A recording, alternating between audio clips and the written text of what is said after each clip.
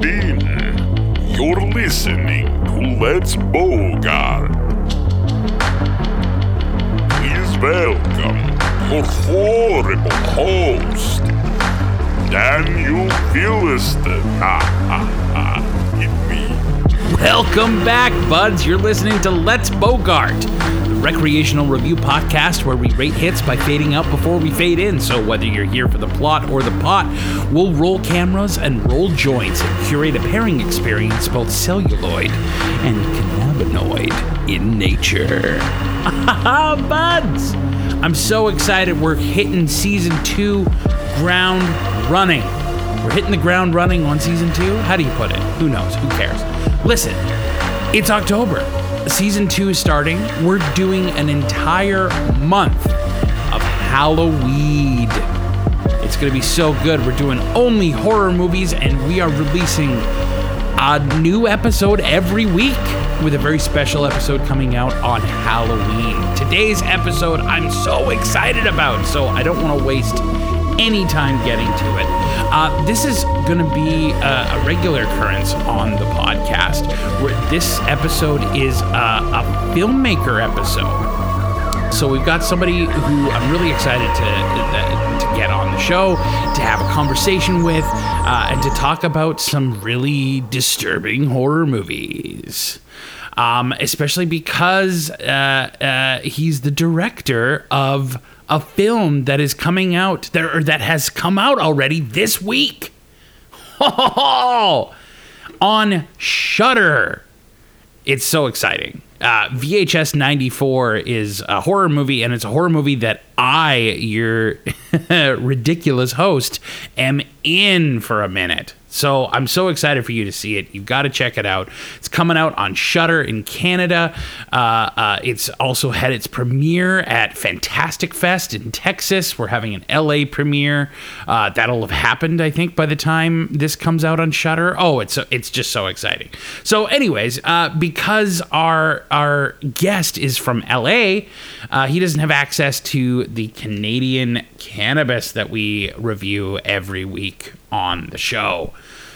So I'm going to tell you a little bit about what we've picked up. This is a PAX Pod.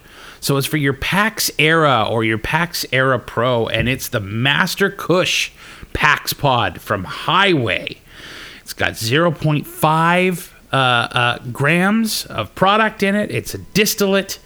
Myrcene is its dominant terpene. Master Kush PAX Pod is reminiscent of the classic OG that you know, says them. It's by licensed producer Blisco. It's very strong, high THC percentage. It's usually a range of 75 to 81%. Little bit of CBD in there, 2 to 2.2%. It's an indica dominant. They use an ethanol extraction method. And I'll tell you what, like I've been experimenting with some live terpene and live resin carts, and you really do get an entire experience, like a plant experience from it. You're not going to get it from distillate, but if you're looking to get as high as possible on as affordable a price as you can find with PAX Pods, Highway is the way to go. Their Master Kush felt like a pretty powerful and, the master. That seems like very like horror elements, right? That's like Igor and shit, and Renfield, and there's got to be other examples. I'm not thinking of any of them right now because I am stoned. Well, thanks for tuning in. I'm so excited. We're talking about a couple of different movies today because we're not necessarily pairing it up with both of us with this PAX Pod. So I did smoke out of this PAX Pod, and we watched a couple of different movies, and both of them are named Elephant. The first is Elephant, that was directed by Alan Clark. That was in 1989. It's a TV movie in the UK. It's 39 minutes long. It's rated 13 plus in the UK. And that It was a really hard watch. Let me tell you, I had never heard of it before. I had heard of what it inspired, but I had never seen it. It's a tough watch. I'm just gonna let you know that. But we talk about it on the show, so I'm gonna get to that later. It inspired Gus Van Sant to make his Elephant, which came out in 2003. It's a drama. It's an hour and 21 minutes long. It's got a Rotten Tomatoes score of 73% and a Metacritic score of 70. And it's rated R everywhere, I'm pretty sure. It's a school shooting movie. It's a movie about a school shooting. So it came out very soon after the Columbine stuff. So just want to give you a trigger warning. We're going to talk about guns. We're going to talk about violence. We're going to talk about kids involved in violence. So it's very heavy subject matter. So if that's a concern to you, please feel free to skip the episode. But if you're here for some crazy, gonzo, insane stuff, me and my guest get to talk about it because it has a little bit to do with the sort of extreme violence and extreme gun nut craziness of 1994 in the story that we tell. That he wrote and directed and that I got to be a part of as an actor. It's a crazy movie. I really want you to see VHS. You should check out Elephant, both of them. They're really great. And I don't want to waste any time, so let's get to the conversation. So, Daniel, can you tell us who we have on the pod today? All right, my next guest is a writer and director of films. He has an MFA in directing from the American Film Institute, where his short film, Narco Corrido, won a Student Academy Award and is currently in development as a feature. His debut feature film, Low Life, won Audience Award and Cheval Noir Special Jury Prize for audaciousness, energy, and perfectly embodying the anarchic Fantasia spirit at its 2017 Fantasia Film Festival world premiere. The film also won top prizes for Best Film, Best Director, and Best Actor at its U.S. premiere at Cinepocalypse 2017. His upcoming project is a segment of VHS 94, a new installment to the very successful VHS anthology horror series produced by Bloody Disgusting, which has been summarized as such.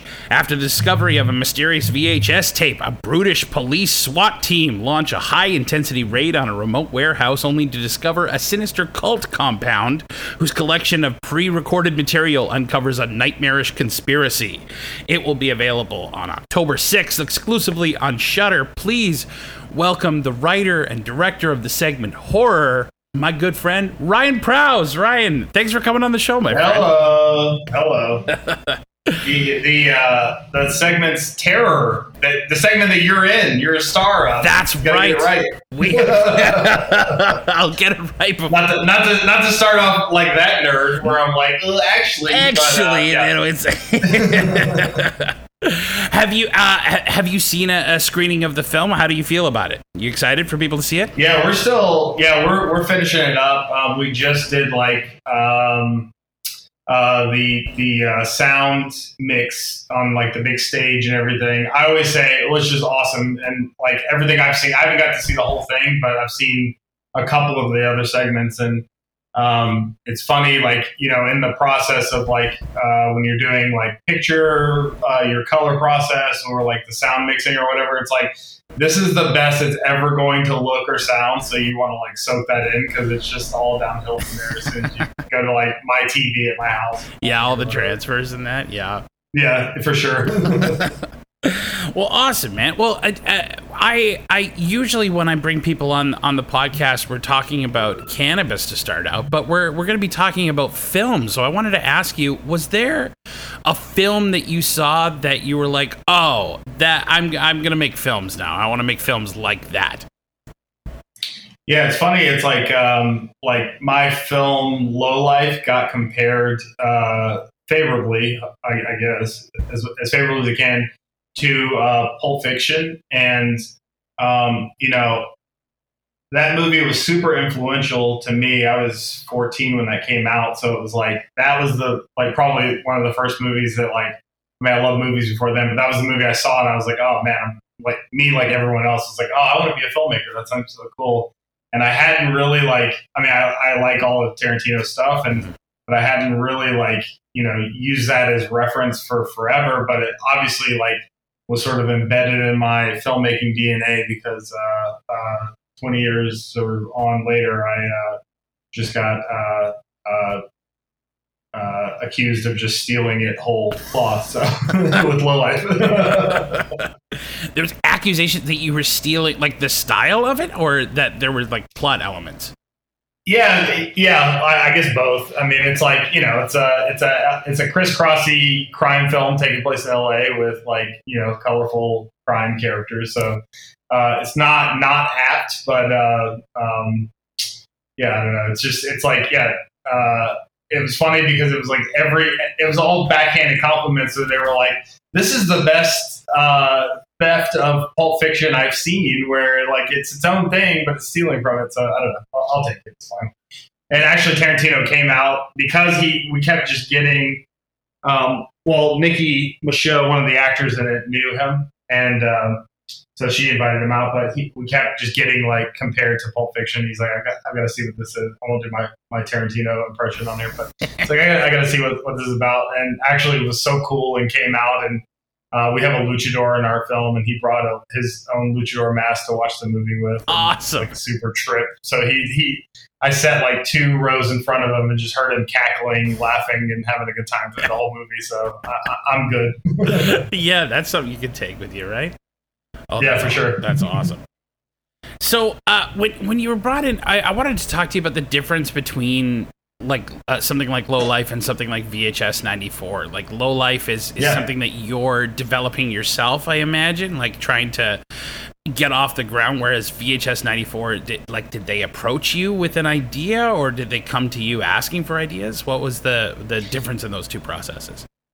Yeah, Lowlife was definitely we developed it. I wrote it with 4 other writers, so there were 5 writers, and I honestly, it's funny. It's I feel like Lowlife perfectly prepared me for VHS 94, but it's a single film, but we as the 5 different writers, we kind of broke up individual segments and almost wrote it like an anthology film. Just that I directed all the way through, so that we'd have some kind of through line of cohesion. Sure. And then as we were writing Lowlife, and it was almost kind of like a TV writer's room. We talked about this before, but we all sort of broke story together, went away, wrote our segments, came back, and then as we were working on it, we were like, oh man, this would be so cool if these stories start overlapping and characters start affecting each other in their story. They're the hero of their story and they're the villain of, another character's story, and vice versa. And so that became the exercise in that, and it was really fun. Cut to, actually, I met Josh Goldblum, who was one of the producers on VHS. He ran and programmed Cinepocalypse, and we had our U.S. premiere there, you mentioned earlier, for Lowlife. And I just kind of met him through the festival circuit. We really vibed, and we're both about the same. I think we're about the same age, punk kids, grew up listening to punk and all horror movies and all that sort of stuff. So definitely had a lot in common. And then they initially brought me in to talk about directing the wraparound, which they had a script for, which they subsequently, I think they, kind of kept working on it. And then Jennifer Reeder eventually ended up coming in and doing the wraparound. Cool. And rewrote her own, wraparound and everything. But basically in the shuffle, one of the slots for one of the segments came open, and I just pitched and wrote the script pretty quickly to my segment Terror. So just kind of pitched them here'd be the concept, and then went off and wrote it. Everybody was super into it, and made magic one January to February of 2021 in the middle of the pandemic in Toronto, Ontario. Yes, indeed. So when you get to you have an idea, you're starting to formulate it as a writer. What do you do? A similar process each time you're going into a project? Like, do you have certain set times that you write, or certain things that need to be in place when you write? Do you write it all at once, or do you do it just a few pages at a time? Like, what's your process? Yeah, it kind of depends. Definitely, like project to project. Like, VHS was ostensibly a short film I was writing, like a segment. I think ours is about like 22 minutes, 23 minutes or something. Yeah. So, or like an episode of like 30-minute television. So like that one, it was a pretty quick process, like turnaround on that. Like I think I just kind of pieced it. Like I pitched them the concept, and then just sort of knew where I wanted to go with it. And I will do, like, I like doing like roughing out and doing like a beat sheet sort of, outline process. But I mean, for that, it was so quick. It was like, a one pager of like, okay, here are the main highlights we're going to do. And then those kind of turn into, here's probably the scenes that are going to be.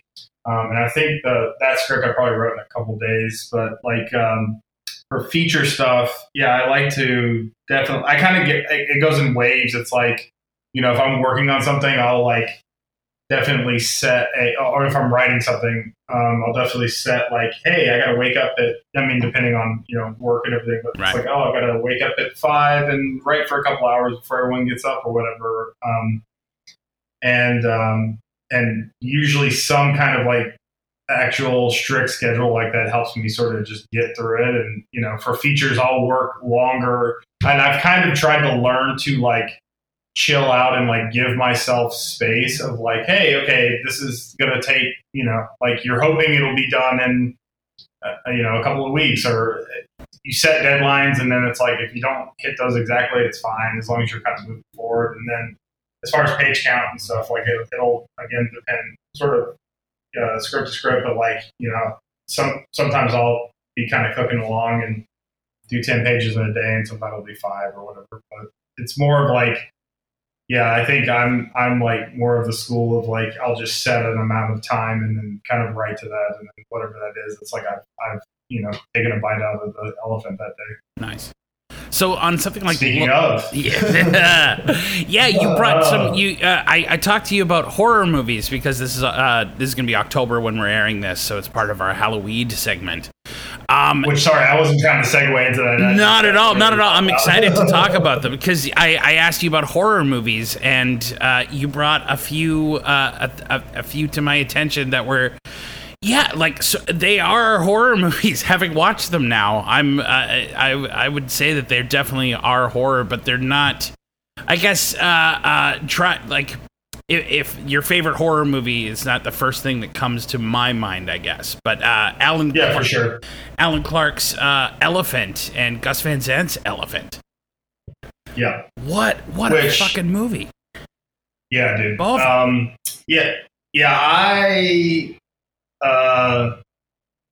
I'm always on that, like, oh, is this like, I guess it's not like it's like, what is pure genre if you start getting into that exercise or whatever. They're both terrifying, and it was kind of like my thought to go to talk about the elephant movies was terror. Our segment for VHS 94 was just like, it concerns like a militia, like a Michigan militia group that are, basically planning like a domestic terrorist act. And like, it was kind of born out of, and like when I got the opportunity to write for a VHS, it was such a cool just exercise. I kind of approached it as just an exercise of like, or an assignment of like, okay, like the palette's pretty open. What's so cool about the series is, it's a anthology, so you can kind of bring whatever you want to it, and like, it's got to be scary and it's got to be found footage. So it's like, how do you, and you're off on your own otherwise. And I was just really sort of racking my brain of like, what scares me, and I think I wrote it like in November of last year. I think it was like end of November into December, and it was right around the time that militia had planned to kidnap the Michigan mayor, Michigan governor, and it kind of came and went really quick. Like there was so much stuff in the news, but like no one talked about it. No, really. That was a blip. Oh yeah, they didn't get him. It's fine. Yeah.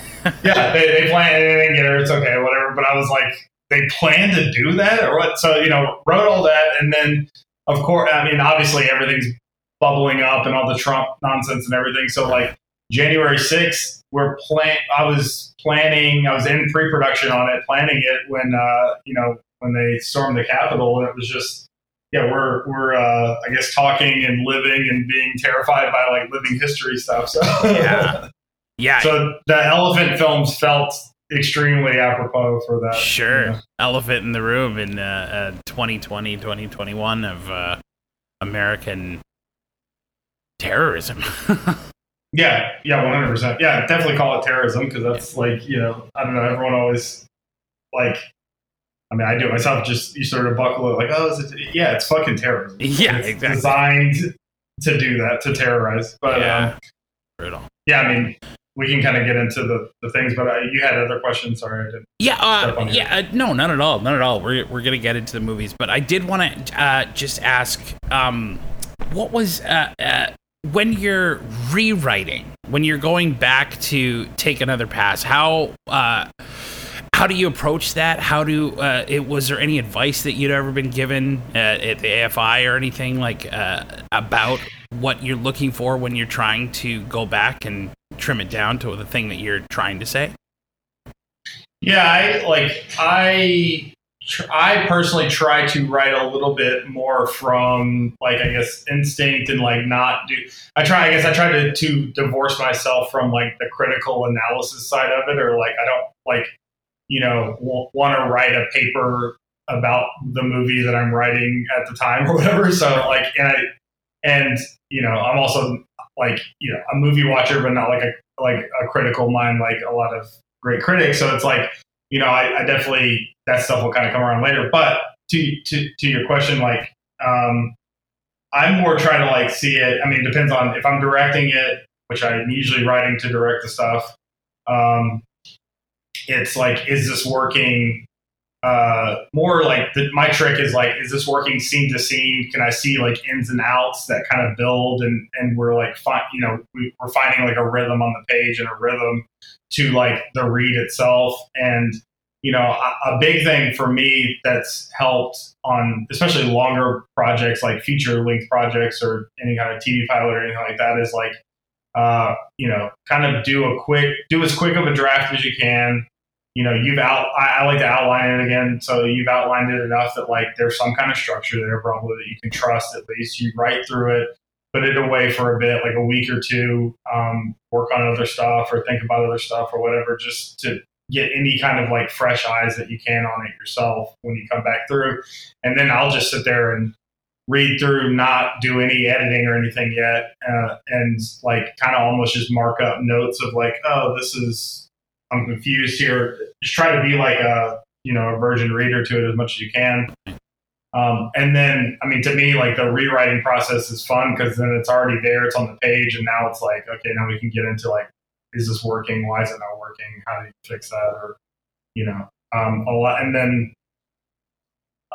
it has happened a couple of times where like, you'll get through a couple of drafts of it and you'll be like, something's really not working or the ending doesn't work or whatever. And you'll kind of find a new thing just in sort of letting it piece itself together, I guess. And what would you say is the difference? Are you using that same kind of instinctualness when you get on set as a director, or is there a shift that happens when you're sitting there writing by yourself and then when you're on set with everyone coming to you with problems? Yeah, the shift is reality sets in. Sure. But, yeah, definitely. Like I like to. It's almost the same way. Like thinking it through is like. The directing is, outline as much as you can, get a structure. It's like you prep, you do as much pre-production stuff as you can. Like, even on, I mean, this was like a quick shoot and like a smaller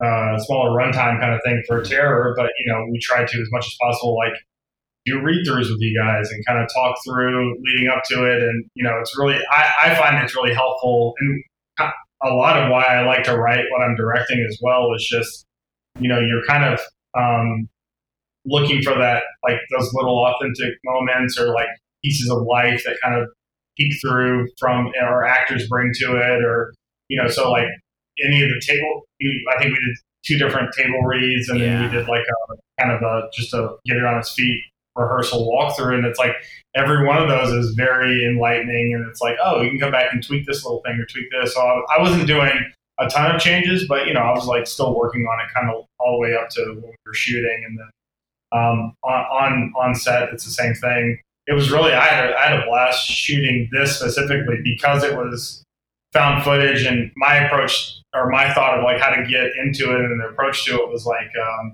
we're doing almost like a like a fake documentary or like a mockumentary sort of thing, but like we framed it as like there is an embedded documentarian who's making the movie. So like found footage is always like you got to crack like who's holding the camera when the shit hits the fan.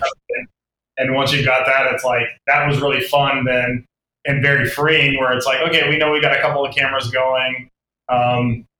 Like how do we and we were kind of lit and ready to go for 360. So then it's like, how do you sort of like, I don't know, almost like promote like a life feel with all, and with you guys, there's so many militia dudes, there's like so many moving parts. So it was just a really fun, like thing to just watch, like, I don't know, the group interact and you start picking up little pieces. And me and my cinematographer, Ben Kitchens, we'd like watch through the take and then kind of like, we've worked a lot together and have a really cool shorthand, and like we'll look at it and I'll look at him and be like, yo, that guy, over there like had a really cool reaction. So on take 2, we'll get a close up on that or whatever it is. So I don't know. This was I have not worked obviously like a found footage thing before, and it felt fun. It felt very freeing and kind of like we tried to like find as much real life in there so that when like everything fucking goes wild, it like that feels as real as the other stuff. Yeah. Well, and what we got to explore, I think that we talked about was one of the layers of it being that these guys are characters, but then they're also performing for the camera. They're performing for the documentary. And I think that there was a lot of like humor found in that, even though I still think this is going to be like a crazy, like melt your face. The violence is going to be crazy. That everything is big and bloody and gross and exciting and horrifying. But also there's a lot of comedy in there, which I think comes through in your other work as well, in Low Life. Is that something that you're conscious of that you're trying to marry, or is that instinctual as well? No, for sure. Like I love, like, to me, the comedy that comes from, and it was such a good opportunity in Terror, and definitely try to bring it out in Low Life, but like the comedy that comes from behavior and like real people in very absurd sort of like over the top situations or like heightened reality sort of stuff. I mean, like with Low Life, it was like, we have a scene of a luchador. So he's like basically a walking cartoon. He's like a guy in a red mask with a royal blue suit on. He's like all primary colors, and like a domestic dispute with his pregnant like girlfriend. And it becomes like that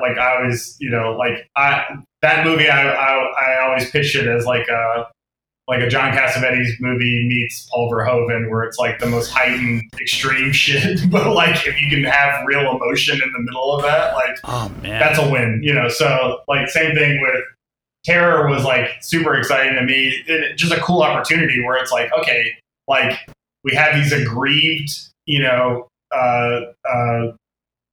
white militia dudes, and like you kind of don't, like, they all have different grievances and they all are kind of on a different thing, but they all know they're angry. They don't know what they're angry about, but they're all angry about something, and they'll be angry together. And like the absurdity of that, the absurdity of like the styling, what's actually been really cool to see, like, I was hoping it would be this, but it was really cool to see it come to life in post is, we the look of it itself, like we ran it through VHS, like tape decks and stuff to give it like that look. And it gives it this extra, like the patina of like a weird reality that you remember, but it's not now. But like, I don't know, it's so odd. It feels like home movies. It feels like you're watching home movies of these guys, and they're very extreme characters, and there's a lot of emotion with them, and a lot of like I love like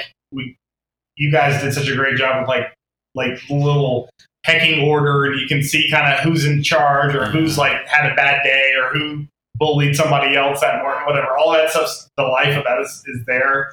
And then, like extreme, horrific, otherworldly, supernatural shit happens at the same time too. So it's just so cool to see it like all kind of go off at the same time. And like it was the same feeling with Low Life, where I was like, we may be fucking up here because this is like so.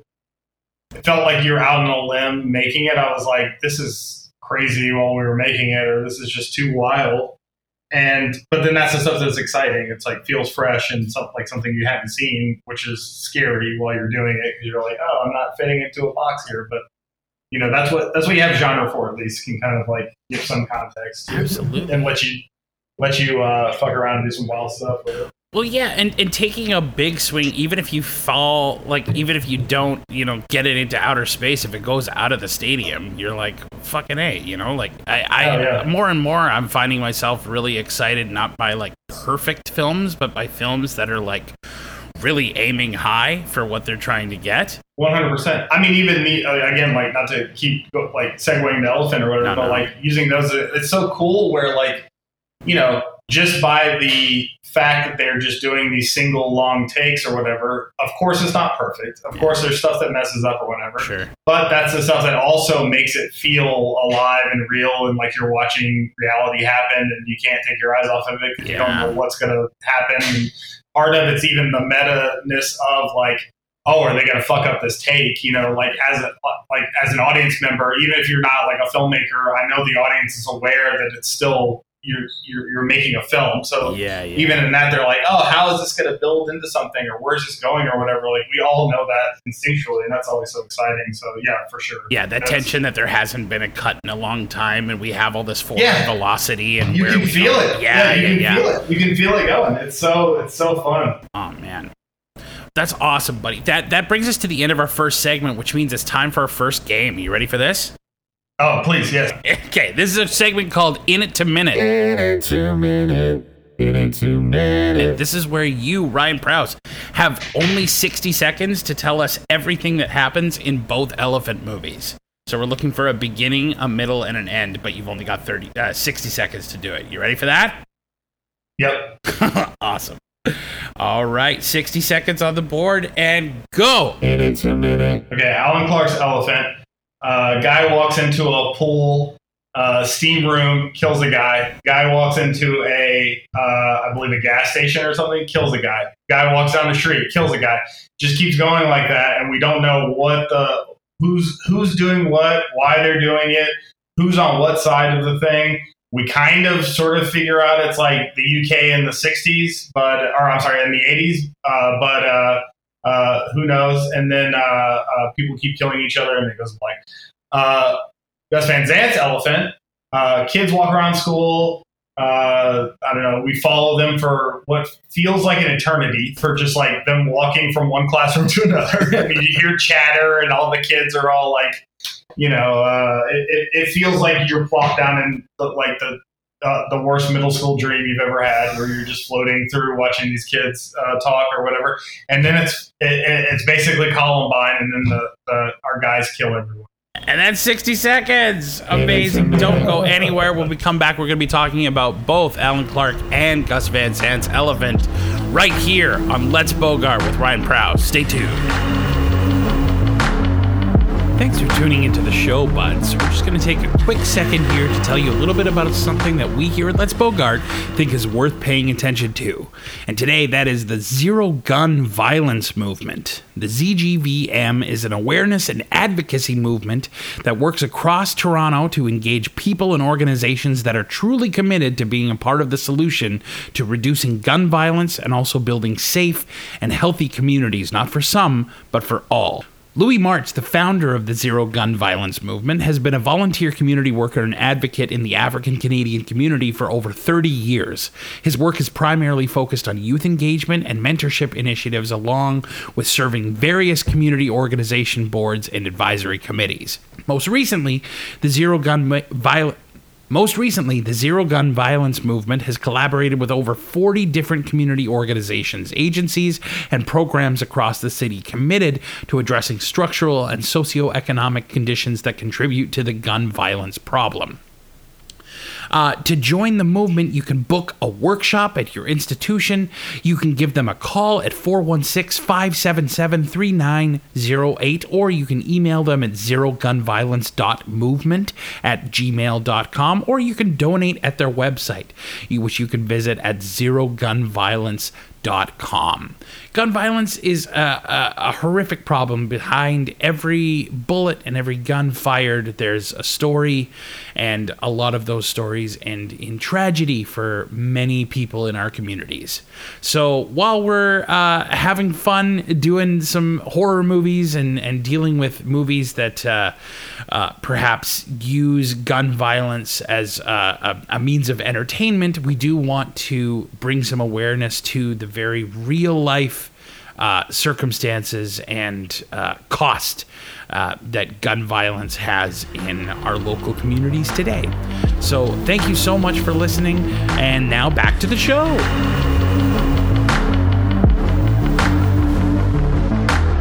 All right, we're back, buddy. So, who do you remember the first time that you saw Alan Clark's Elephant? I saw that after Gus Van Zant's, and but I probably saw it like, I don't know, an undergrad or something.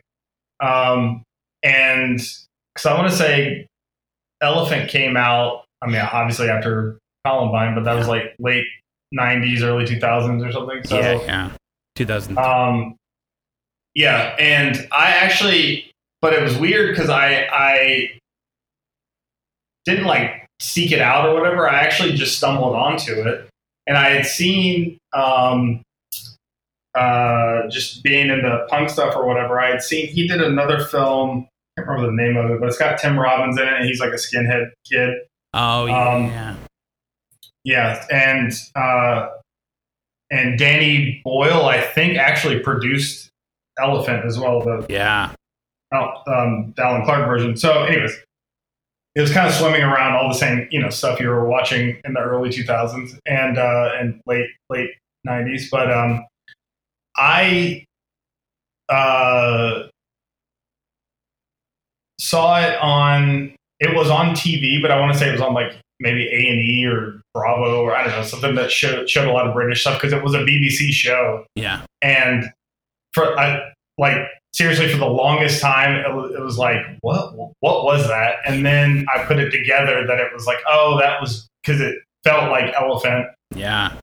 But I was like, oh, this is clearly where they took this from. Like, I immediately knew that, but I didn't know kind of the whole backstory behind it. Then, the internet was invented, and then I could get to the bottom of everything. Yeah, It really doesn't give you, the Alan Clark one really doesn't give you anything to go on. It's just the quote at the beginning, which sort of just ends up just ringing through your head because there's no other dialogue. There's no other. Yeah, there's nothing to hang on to. Yeah, that's awesome. Yeah, and yeah, I can't imagine, because it was just like played on BBC one day or whatever. I mean, like, BBC does such cool stuff, or used to. I don't know. I haven't watched a lot of that in forever. But yeah, so cool. I mean, can you imagine just like, you don't even know when it's programmed, because it's only like, it's like 20 minutes or no. It's 20, 30 minutes. Yeah, like 30, 35 minutes or whatever. Like, But so it's not short. but it's a weird. It's short, but it's not movie length. But it's like, when did they program it? What do you lead into? Like how do you go like? But I think they used to show like more kind of shorter stuff, like in between different things or whatever. But anyways, I don't know. Like, but yeah, it's such a cool, like, brave, sort of statement to make, and like kind of just taking the risk of like alienating people to turn off from, like, what you're even saying or whatever. I read about one of the producers watching the film and just being like, because you don't know who is on which side, you're just thinking about the troubles of Ireland, and you're just seeing death, and you've got all of this like trajectory and movement towards either a killing or getting murdered, and then the person walks away, and then you sit there still on the dead body and just see the stillness of the death and hanging on that. And he said what it does is it bypasses any kind of logic that you have about the situation or the politics of the situation, and you just feel like this has to stop. Yeah. It just becomes a guttural thing. Yeah, it's genius. And it's so arresting, and you would think it's like, I mean, I guess they do enough change ups, or you don't know who's going to get killed in what scene or whatever. But it's like, even just as like the filmmaking itself, it's so like keeps you on the edge of your seat for the whole thing, and it's just repeating because you're like, where? It's stunning. It's like staggering. Yeah, it's such a, and it's.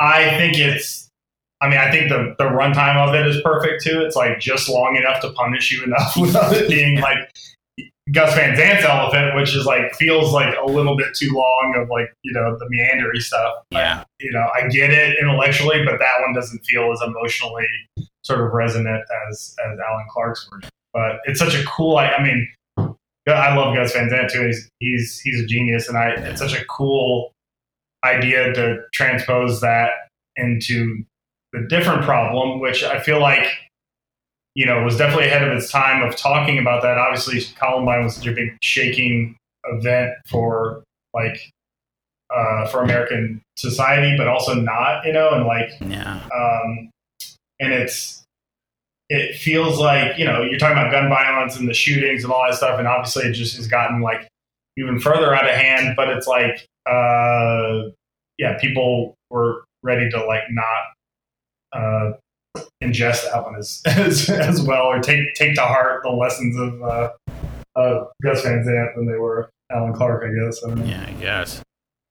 God, I was reading about the thing that Gus Van Sant is directly doing that Alan Clark kind of had in there, which is the follow shot, like all of the tracking shots and the steady cam creates, because it's behind a person, it creates an alienation because you can't see the person's face, so you can't get behind what their psychology is. But also it's blurring the line between first person perspective and third person. Like you're alienated from the person. There's a universality of the person there that you can kind of also, you relate to and put yourself in their shoes, basically. And it's just a physical thing of seeing where they're going, even if you don't know the destination, like we are in point A, we don't know where point B is, but we're going with them, so they must be, doing something important, or they must be on a mission. Like we get that, even if we're not being told it or shown it by not having. And again, that's such a good tension with nothing happening. You're just, floating around with them while they're like talking to kids in the hall. I have kids in the hallway in my mind at all times with that movie, where they're just like in between classes or whatever, It's like they might as well have like gone and made us sit in like an English class for like an hour and a half or something.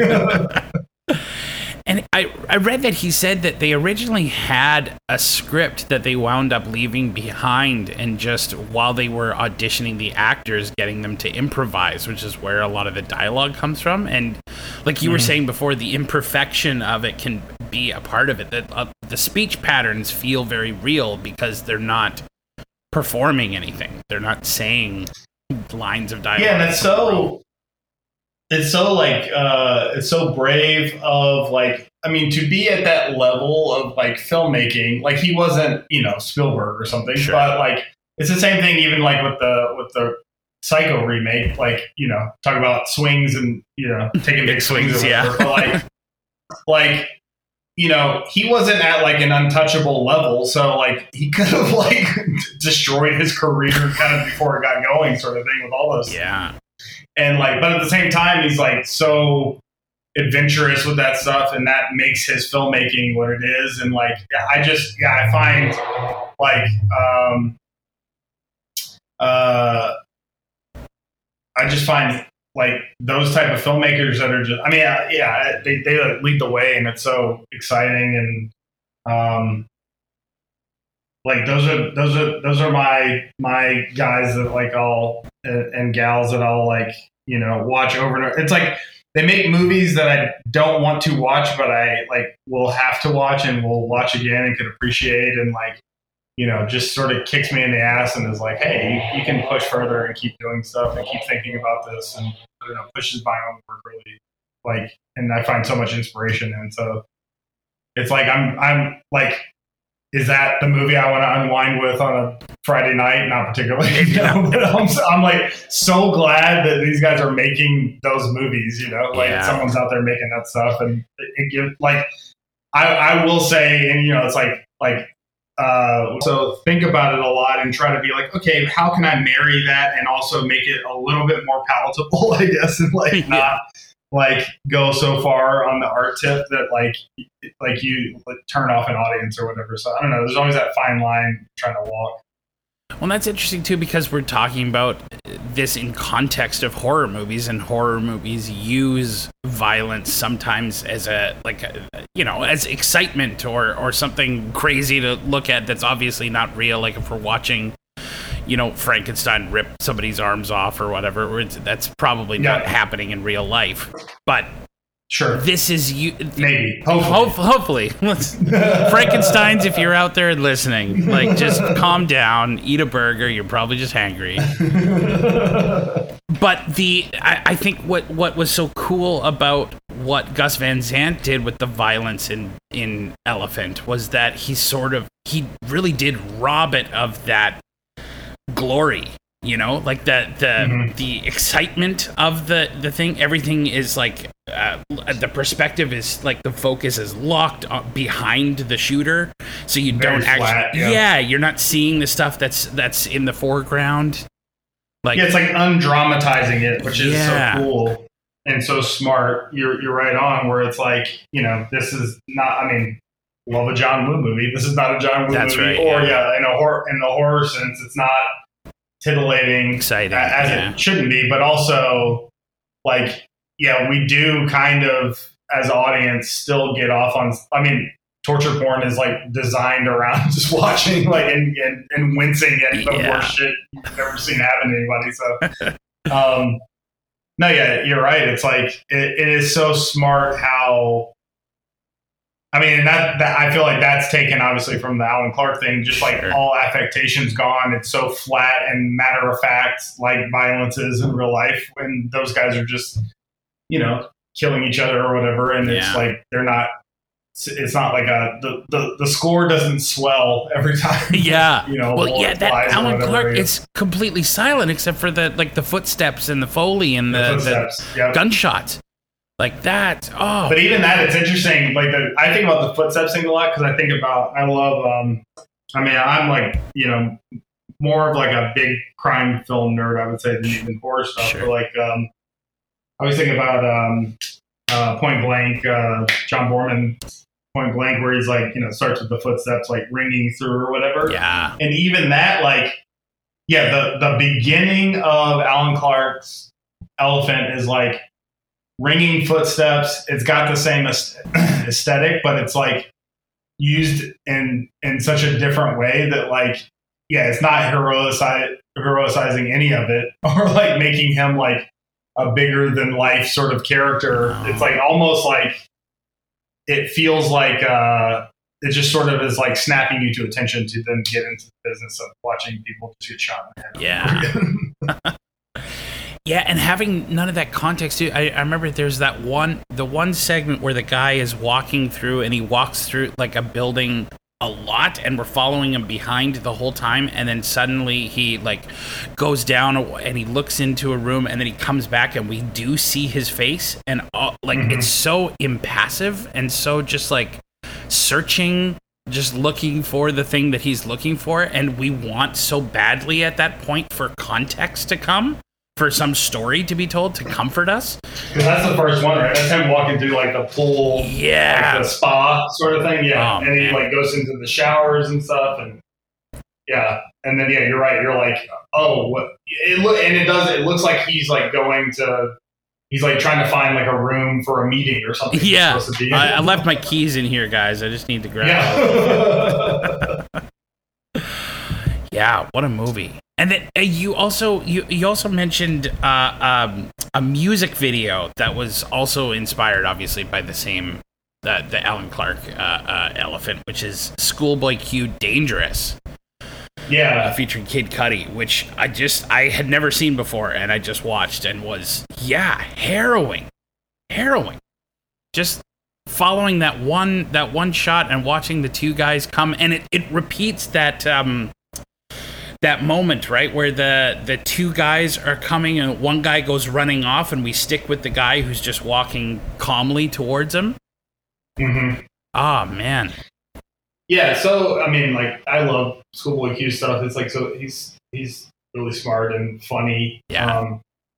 And scary and gangster, all the things rolled into one. So, like, I guess kind of like a lot of my stuff now that I'm having this therapy session with you, but why am I not smoking weed? Yeah. We gotta find you the right strain for these. But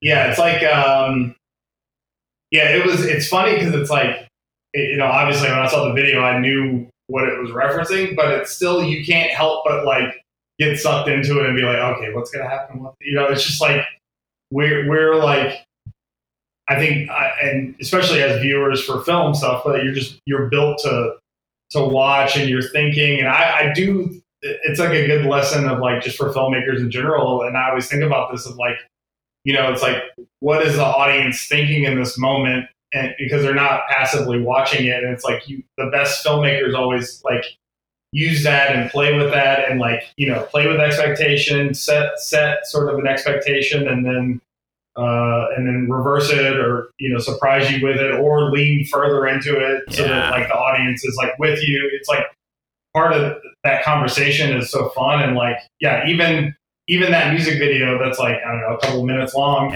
you're sitting there being like, oh man, what's going to happen? What's going to happen? Oh no, that happened now. What's going to happen? It's like innate in us. And it's like the form of that is really smart and well built for cinema. Yeah. Like that's pure cinema, right? Parsing out the information, like you get the guys coming out of the car and then you see the guns and then you see the guys in the foreground. You're like putting it together as you're putting the scene together. You're doing the math, and as the audience, you're like, oh man, like okay, that guy's gonna kill that guy. Oh shit. And it has a quote at the end too, like the Alan Clark one has a quote at the beginning. It quotes, "Eye for an eye leaves the whole world blind."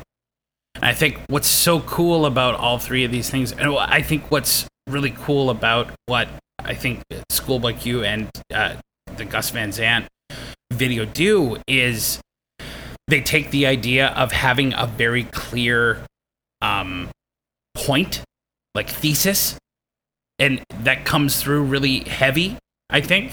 And keeping that simple allows them to, I think, really land it in a way. Like everything feels like it's pointed towards what each filmmaker is trying to say with their version of this same idea.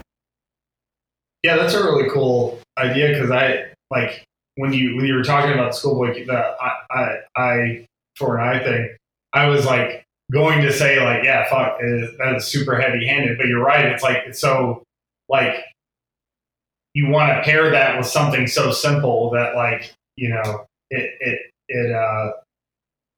kind of lands the point times 12 or whatever. So no, it is like, and I guess that's that thing I'm always kind of trying to look for too, is like not being afraid of like, I don't know, like being earnest, or like not being afraid of like going too far, or like making it clear, like, you know, like you don't have to like obfuscate everything. Like some stuff can be there, some stuff you want to like, you know, obviously leave to the imagination, or you want to have people kind of like something to discuss afterwards, or something to help the sort of the piece live on or whatever. But like, yeah, there is that thing where you don't want to also just like I'm making art and it doesn't have to mean, or it means something to me and not to you or whatever. Like I do kind of try to keep the audience in mind with that. So that's a really cool point. Because I was like, that part's a little too much, but like, maybe that's not a bad thing. You're right. Because I mean, well, Alan Clark with the troubles and the elephant in the room and the school shooting stuff. Like, I do think that. Yeah, they were trying to say something, and I think you don't have to be slick with it. Yeah, you don't always have to have like the cool, slick with it. Yeah, it's sometimes okay to be, especially if you're dealing with something this horrific, to be like you said, vulnerable. 100%. Yeah. Fuck, man. Well, these were crazy. These were crazy horror movies to all watch back to back. You said that there were other movies that obviously that Alan Clark's Elephant inspired. Are there direct lineages like the Gus Van Sant one? Yeah, I can't really think. I mean, like off the top of my head, I mean, obviously just scenes, or like even like with VHS with Terror, like, you know, we start the movie with, I don't know, like a minute-long shot of somebody walking in, and then somebody getting killed. So, you know, like we're kind of doing the same sort of vibe. So, but I remember you calling out the Crimson Tide shots. The Crimson Tide shots. Well, we went away from that. So that was the initial, like, and here's an idea, like, you know, best laid plan sort of deal. Sure. Again, with it being this like documentary piece in the film itself, my idea was like the beginning of the film would be, because we were kind of again dealing with those levels of the characters, like you said earlier, where it's like these guys know they're in a movie, so it's like there's like when the real like piece of them peeks out when they hide it anymore or whatever, and then there's like the media savvy version of it, and that was kind of like, this is set in 94 as well, and we were talking a lot about that, of like that's kind of around the time that, like, you know, the Cops TV show was popular, and you know, you had tabloid TV stuff or whatever, so it's like people were just maybe not savvy enough yet, but we're getting savvy to sort of like media, like how they wanted to present themselves, or what, like media training sort of thing, I guess, for lack of a better word. But anyways, initial thought like was the beginning of a VHS segment that everyone knows is found footage would feel like the most contrived, shitty, like open action movie opening, where we have like a million fucking different angles, where they clearly shot like themselves looking as cool as possible, marching into this place from every conceivable angle, and then we would cut a million times through and have it be like, oh man, this is so fucking cheesy. Turns out it was too cheesy. And it was like, what is this shit? What is happening? And like when we actually were editing, it was like, well, fuck, this isn't working, you know? But so we pulled back on that a bit. But like, yeah, that again goes to shit. It's like you make these awesome plans, and then God laughs in your face. Sure, The movie God's laughing in your face. And you're just open to it, like, you know, happening, I guess. Yeah. Trying to find the good and the bad accidents, and just hoping that there's more good ones. Oh, 100%. And you know, bad accidents can still be fixed in editing. Sure. So Yeah. There you go. But yeah, that Dangerous music video is probably the only one I could, like, I thought of off the top of my head, but like, yeah, there's a ton of, I don't know, like I don't know. I can't think of anything off the top of my head. Yeah, but there's it does feel like it's reverberated through culture in a way that I don't think people are necessarily cognizant of. Like, I had never heard of Alan Clark's Elephant. I'd heard of Gus Van Zant's, but before you mentioned it, I had never seen it before. So I wonder how. Yeah, it is like a pretty seldom seen thing. Yeah. It was a big reference for me for Terror, and I was trying to I was talking to a lot of at least the crew about it or whatever, or we were watching it. And my cinematographer, very film literate, hadn't seen it or heard of it. So Sure. I do think it's a kind of a hidden gem. One movie just came to mind, and it doesn't really, a lot of Kelly Reichardt stuff, she's so good. I love her films, but Wendy and Lucy, have you ever seen that? No. It's and I love that actor too. What's her name?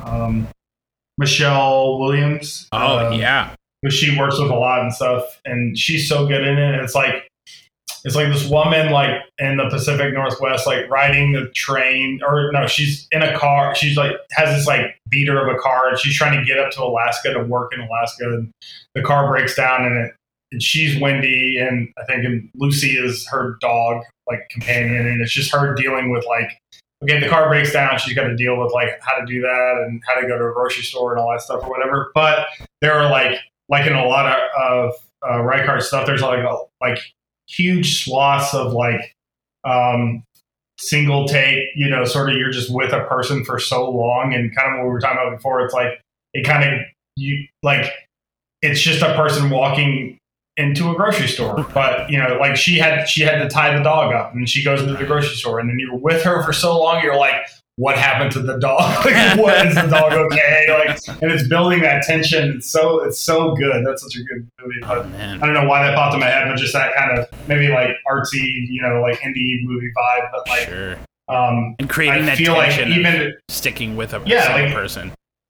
Even if it's not a following a person for forever behind them floating camera thing, and they shoot somebody and you don't know why they're shooting them, there is it feels like a lineage that has sort of seeped into a lot of films. And not to say I'm sure there's stuff before that he obviously referenced. But that is one of the first things I can think of. When I saw that, I was just blown away. It's so good. Yeah.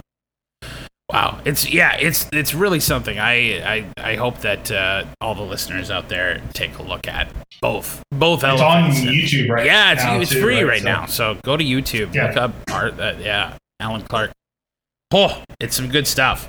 Ryan, that brings us to the end of our second segment, which means it's time for a rapid fire round. This is called Reefer Madness. Reefer Madness. But because we're not actually doing any cannabis right now, some of this still has to do with cannabis, but mostly it has to do with movies. So I just got some rapid fire things, just opinions. You ready for this?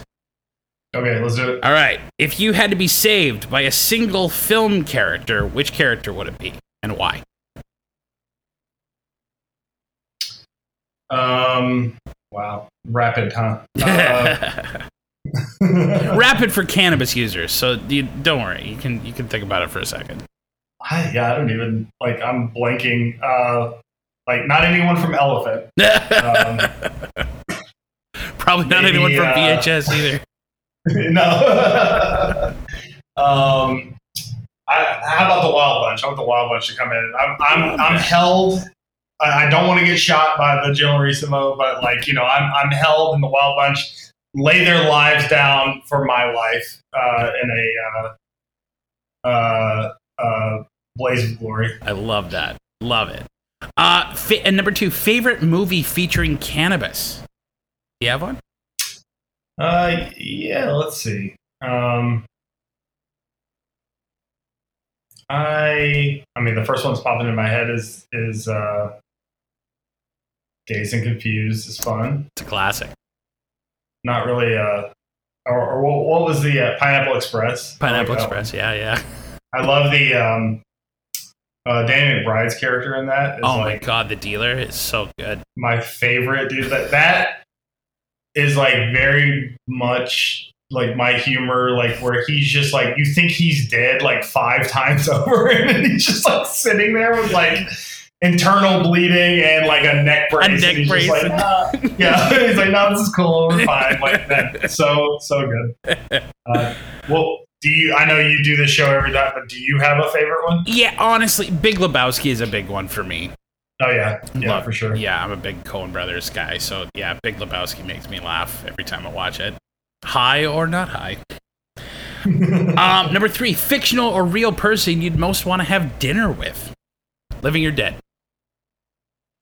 Jesus, dude, these are like the hardest questions I've ever been asked in my life.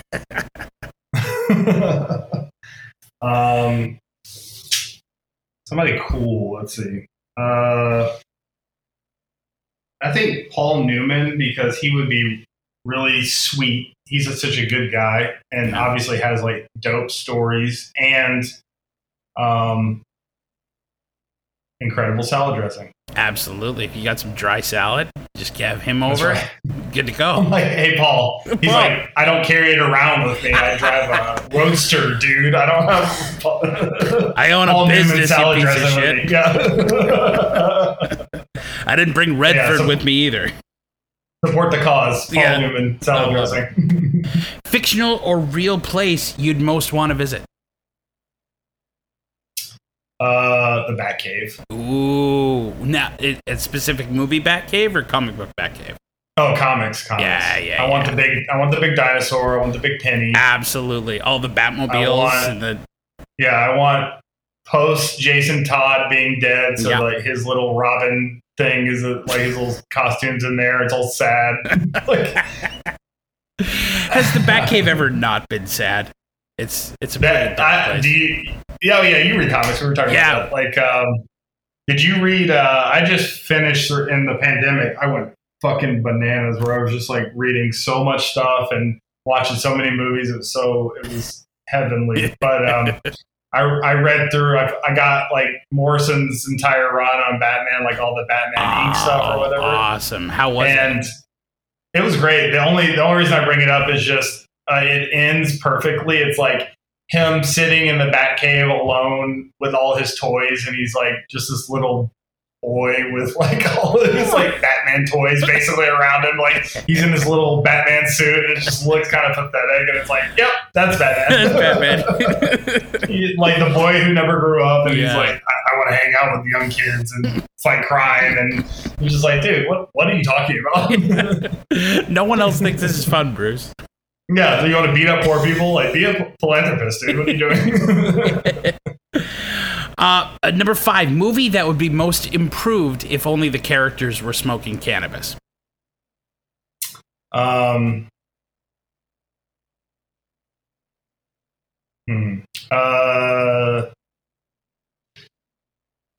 about? I'm thinking of what's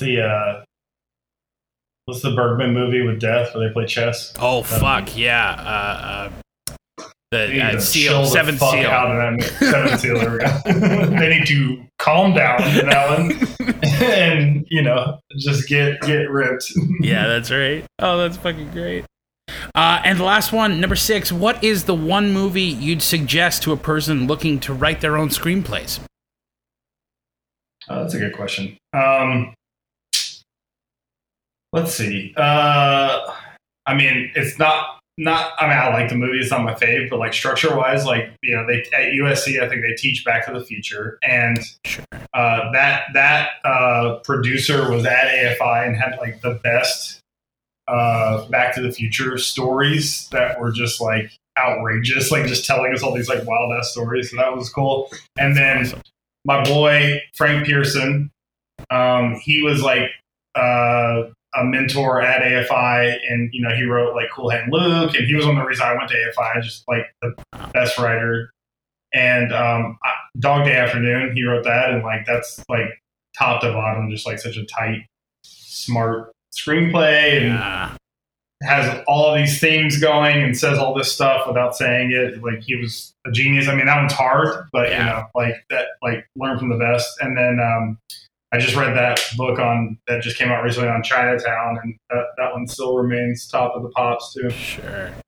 Oh, those are fucking great answers. Oh, that's amazing. Now, stick around because when we come back, we are going to find out if we get a puff or a pass on Elephant from Ryan Prowse right here on Let's Bogart. Don't go anywhere.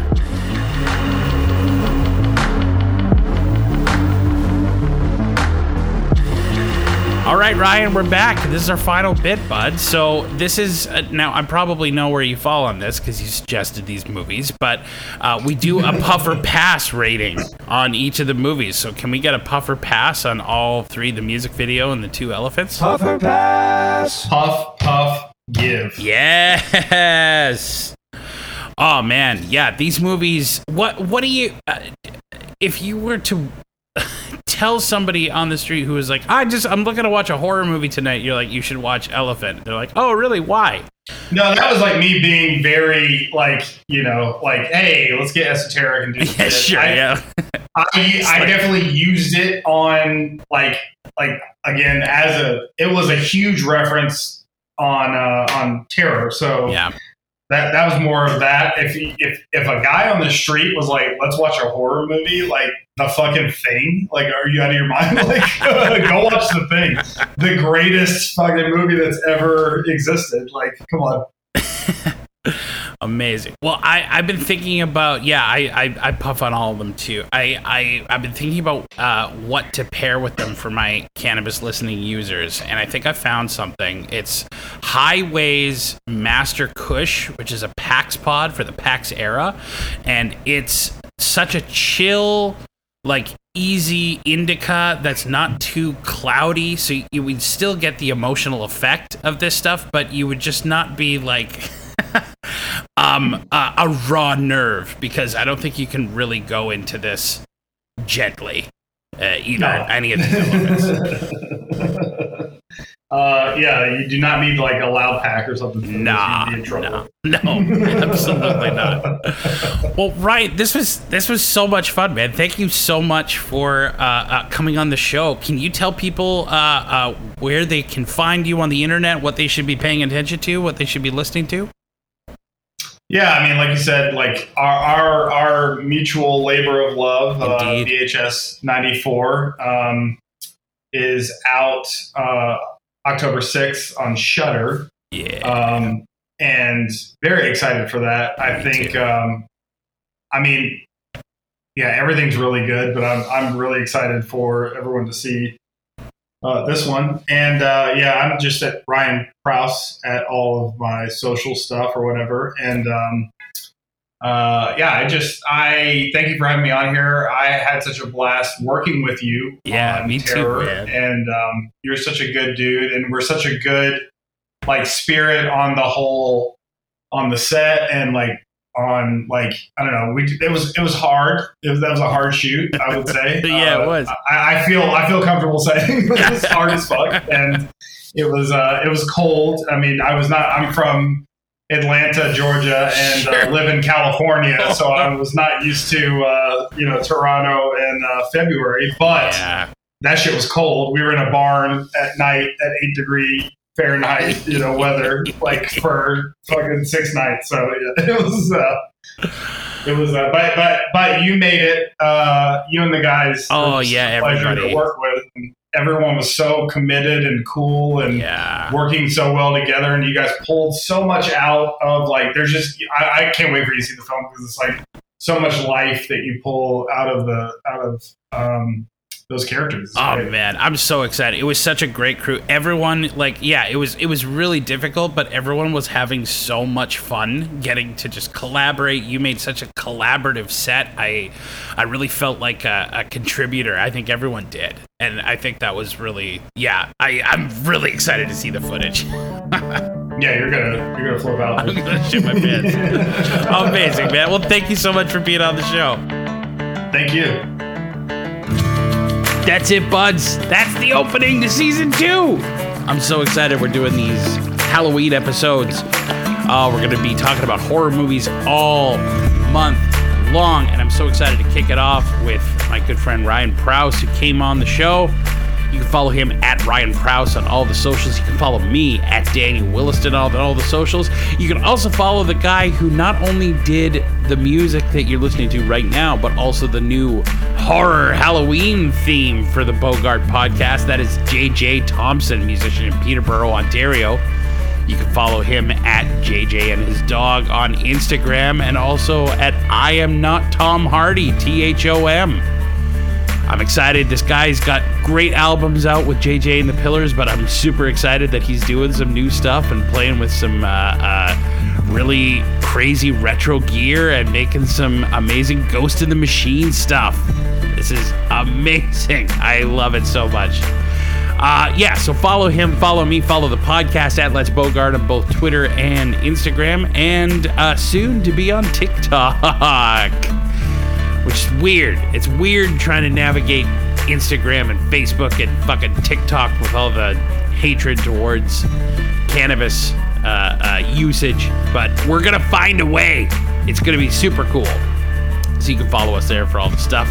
And otherwise, do you have any movies you want us to do? You have any strains you want us to review? You want to talk about weed? You want to talk about movies? Hop on our socials. Hop on Instagram. Send us a message. Come up to the website, danielwilliston.com/let's-bogart. And next Thursday, we're going to have another horror-themed episode. I can't wait for you to tune in when we Bogart once more. We